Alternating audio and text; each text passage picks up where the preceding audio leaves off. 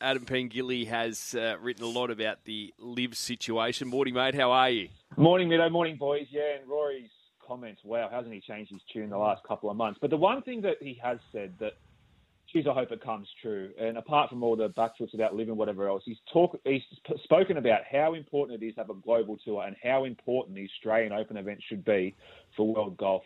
Geez, I hope they follow through on his comments there and really make a song and dance about the Australian Open, because it could be a stellar event if we can just get a few more people down here to play it.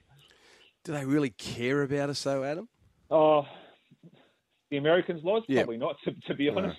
No, probably not. They look at the dollars and cents, and they probably realise we don't have the corporate backing down here in Australia to support a massive event like they do over in America. And the other thing that we really struggle with the Australian Open is the time of the year. It's always in late November, early December, which traditionally is Thanksgiving time in America. And those American guys do not want to travel when it's Thanksgiving in America. So, yeah, I don't know. I feel like there is so much potential for the Australian Open, and I'm desperately hoping that if the PGA Tour and the Saudis and the DP World Tour all come together, they do something for Australian golf and the Australian Open. But yeah, well, I'm still a bit sceptical, but at least Rory's comments are hopefully a step in the right direction. So true on the text line. Jay Monahan really threw him under the bus. Yes, he did. Have we heard from Jay Monahan since? Has he come out and said anything publicly?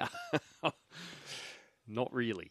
Now, we've had a couple of texts on this as well. What's Matt Damon's next movie? Won't be Goodwill Punting. Very good. Where do you reckon he watched the race, Mido? Where do you reckon he watched the race from yesterday, and what did he think? Probably his personal movie cinema that he has.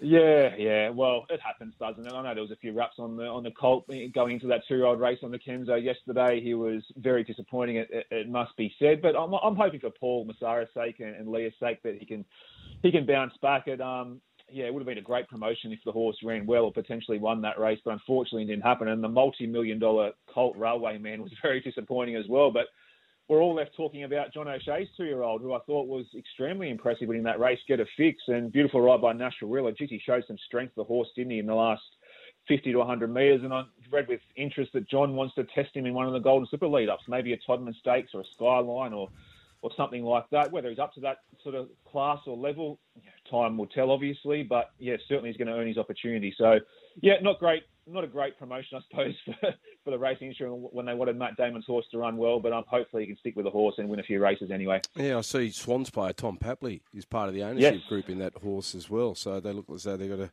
a good 2-year-old on their hands. What's the latest with Kieran Maher? I know that he split with David Eustace and that dissolved on the weekend. Dave Eustace is off to Hong Kong. What's the latest with Kieran?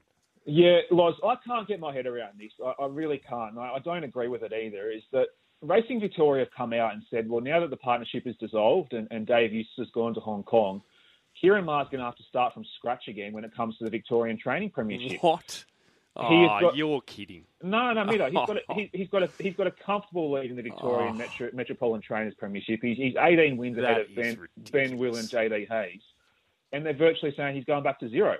That's ridiculous. I'm not saying he still can't make up the ground and potentially win it. It's going to be very tough to do that. But surely he's allowed to continue training under that name, under that banner, and have those wins counted to what they've achieved in the Premiership so far. Honestly. So I can understand why he's extremely upset. He runs his training stable as pretty much a business now. His CEO's come out and said it's the wrong decision, that they don't agree with it at all. And basically, he's been sort of thrown to the wolves when it comes to the training premiership. I've always had a massive issue with how we keep records in Australian racing. There's a lot of people who do their best to try and make it work, but they do it virtually for the love of it on the side. There's no official, really, record keeping. It's very, very haphazard, if I can put it in those terms. And you wonder why we question it when we have a situation like this. Yeah, that's rubbish.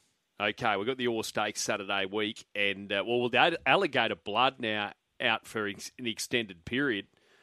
Mr. Brightside, that's one less big rival for him. In sort of all those races, they sort of race against each other a lot, don't they? Yeah, they've been long-time rivals, Mido, you're right. And all you got to do is look at the early market for the All Stakes on Saturday week to realise what Alligator Blood's injury is going to do for where weight for age ranks. Like, Mr. Brightside's an even money favourite already for the All Stakes on Saturday week. So the bookies are anticipating that our depth in the weight for age sort of category is going to be very, very limited. And Mr. Brightside will have one more trial or jump out, I think, tomorrow at Flemington, I think, before he gets ready for that race on Saturday week. So, yeah, I just hope we can have a couple of horses that jump out of the woodwork, maybe a couple of 3-year-olds who can sort of put their hand up later in the campaign and graduate to weight for age. But at the moment, he is going to start a very short price favourite for the Orr Stakes next week.